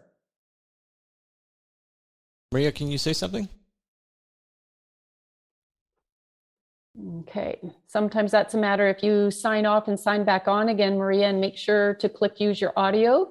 We might be able to get your question in. Let's go to the next one, Terenzio. All right, next one is from Cindy. I feel like I'm third one lucky. I think you can hear me. Hey, thanks very much, Terenzio. So my question is really about the Sherman murders, and I think I wanted Tom's opinion on that one because I read a really interesting article. Of course, it ties back to Trudeau.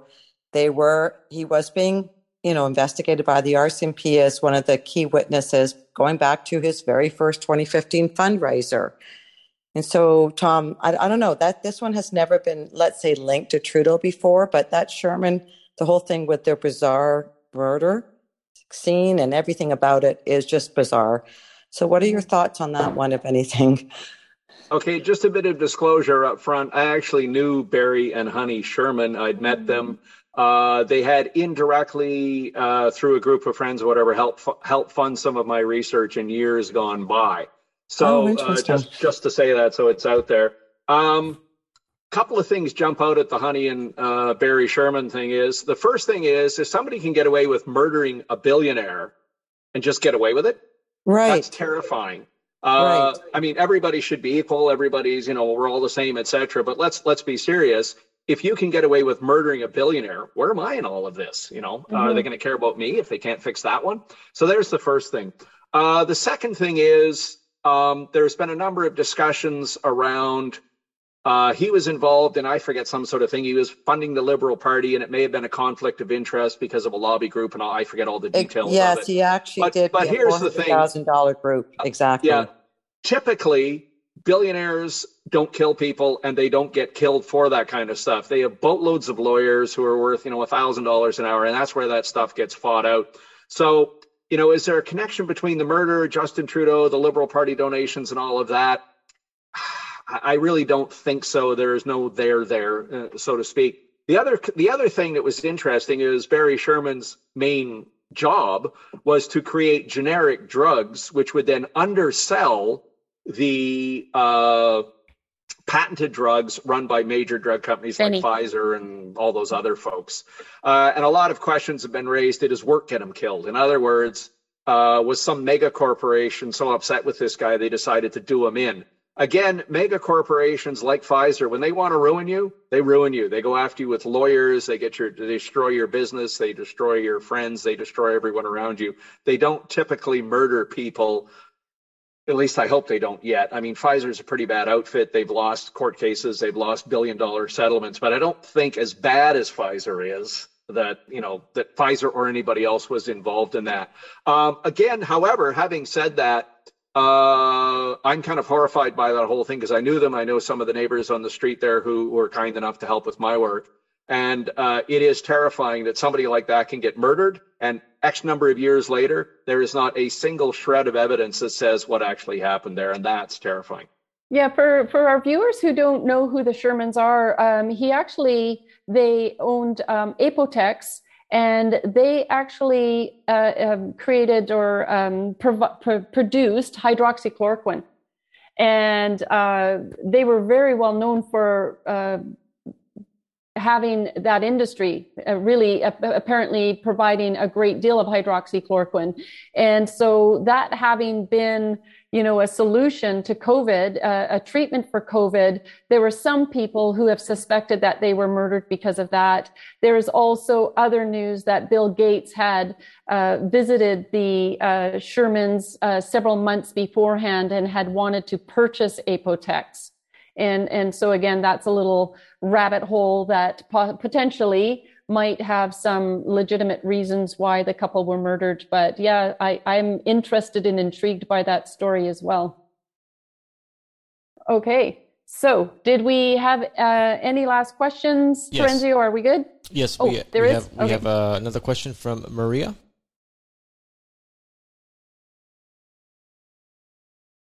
Maria, are you there?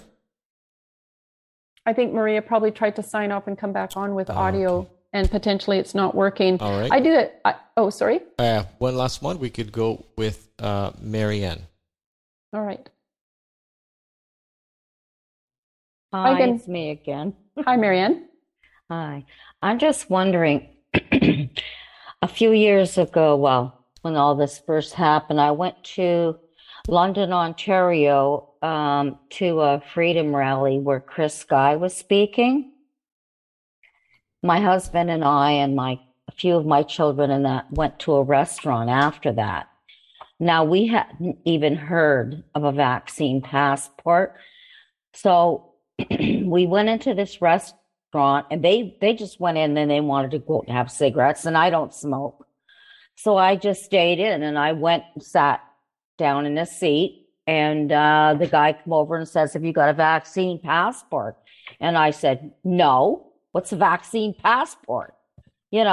So he said, "Well, if you don't have a passport, you have to leave." I said, "I'm sorry, but I can't even stand." I said, "I've had leg surgery. I'm sitting down. I'm like 70 years old, and I've got a few different illnesses. Like, I just can't move right now. You can just wait." And he said, "Well, I'll have to call the police." I said, "Well, do what you got to do," because I didn't think anything of it. Well, the police came in, and 16 squad cars came for one little old lady. I'm sorry. I'm having a hard time talking about this. I'm very angry. Mm-hmm. They physically grabbed me, threw me on the floor, and carried me out the back door. 6 police officers on one little woman who's 4'11".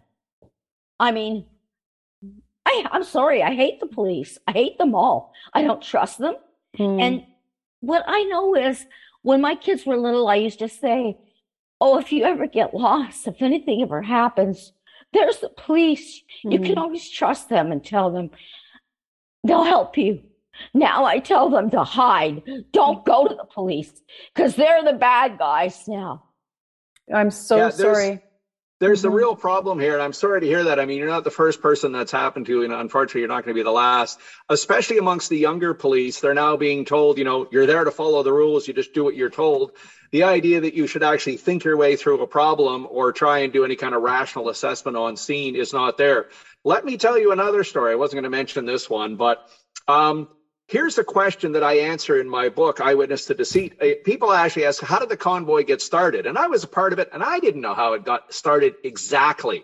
So here's the answer to the question. It happened because of someone like you who suffered because of government overreach, of over-enthusiastic police using excessive force to enforce a mandate which is highly doubtful to start with. So if you want to know how the convoy got started, it was CBSA. It was the Canada Border Services Agency in November of 2021.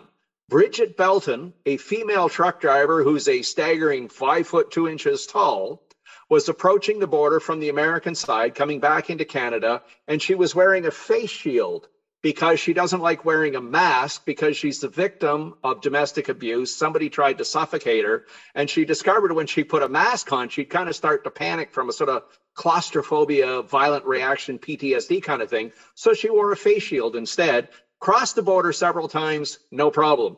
This time, just after the new mandates, attacking truckers who, for 2 years have been traveling with no problems, now all of a sudden they're criminals.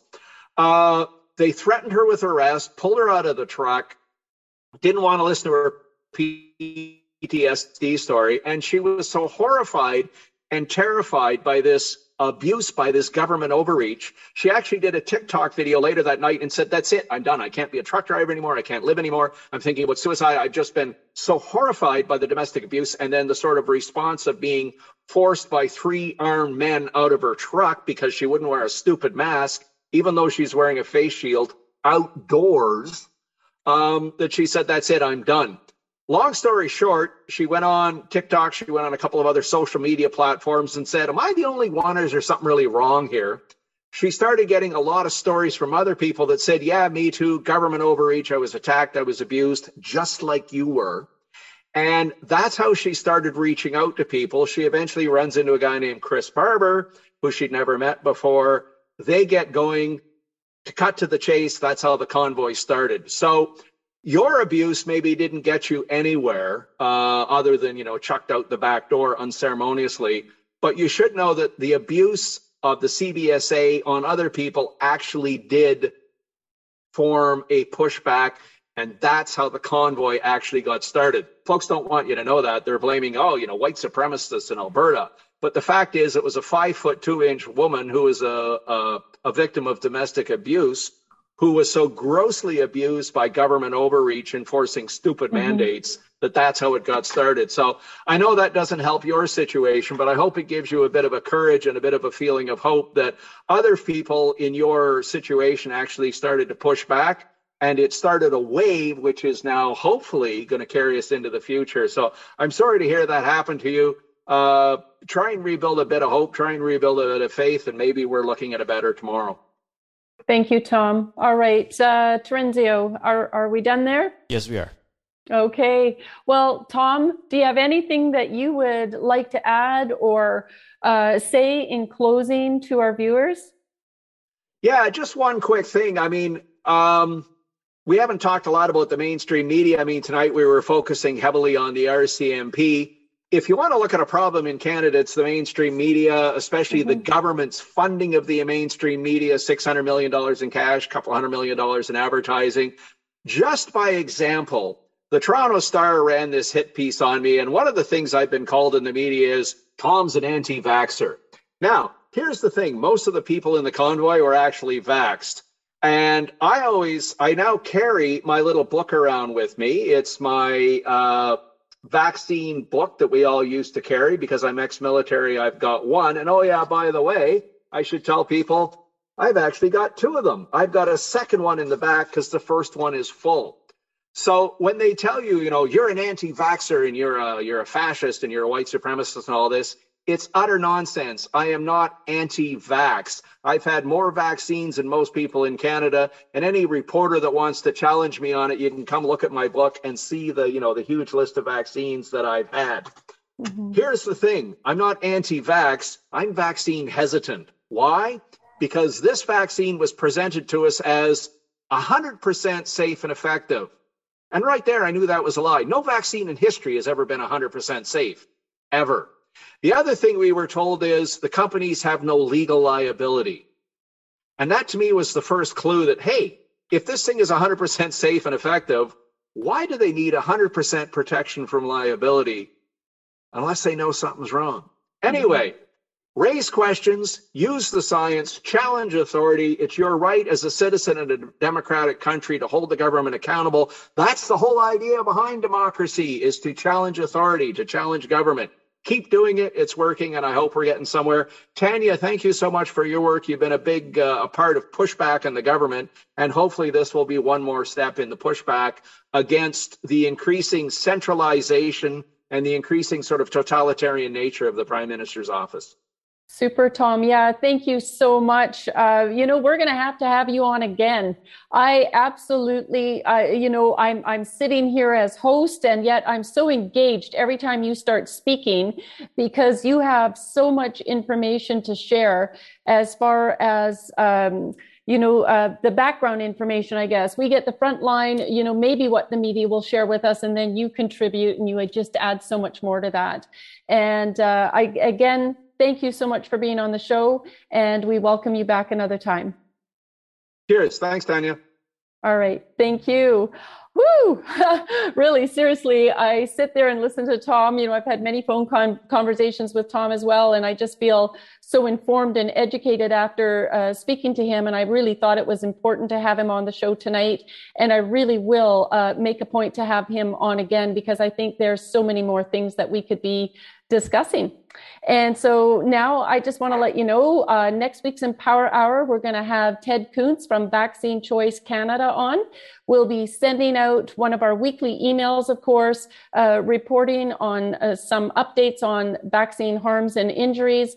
I've learned that there's a website that we have access to that will say, it's about a bad batch or what was my batch. It tells you if you were somebody who seemed deceived and got the vaccination, or else I don't want to call it a vaccination, the injection, but you can actually go in there and put the lot number, the number that coincides with that injection, and you can check out if there's been harms associated with it, etc. So that will be a great email. I'm super looking forward to having Ted Kuntz on as well. He's amazing.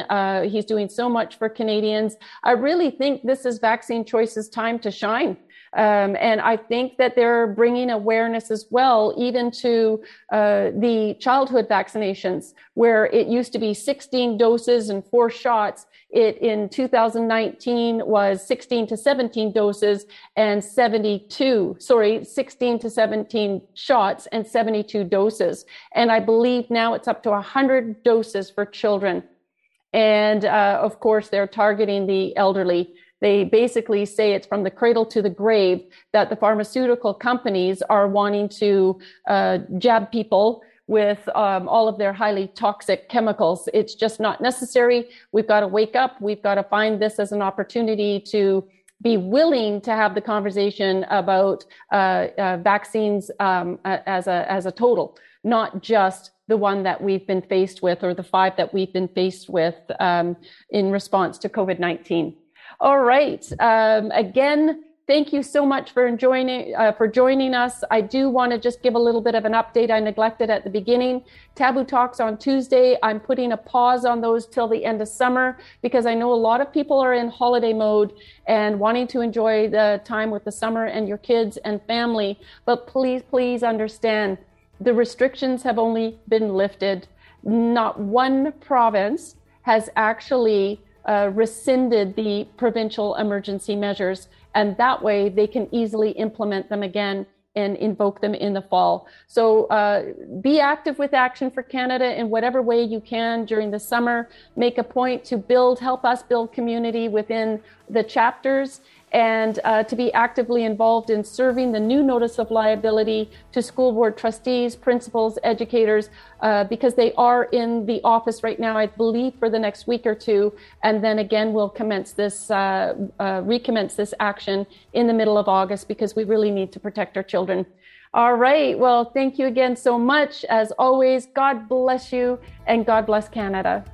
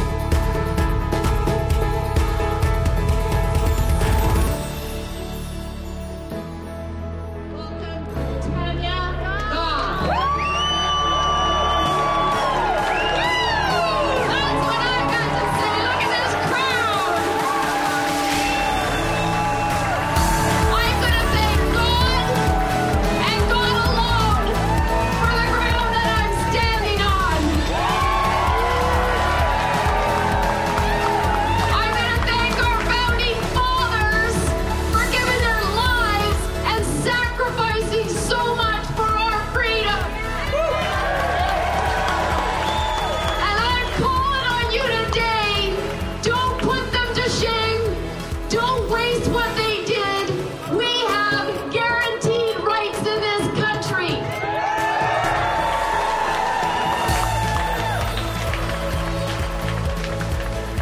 We are putting chapters across the nation.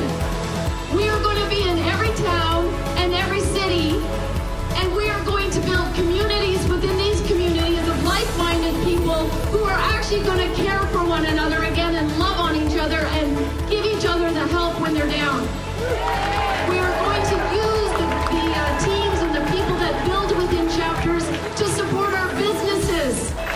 The government's actions are completely 100% unlawful. Judgment will again be found on justice, and those with virtuous hearts will pursue it. You have a virtuous heart if you are here today pursuing freedom and righteousness. And then verse 23 comes along with a promise. God says he will turn the sins of evil people back on them. He will destroy them for their sins.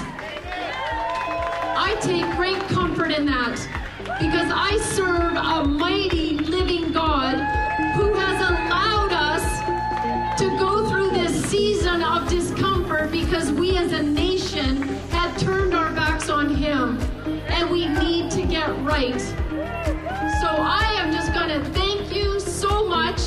I'm going to say God bless you.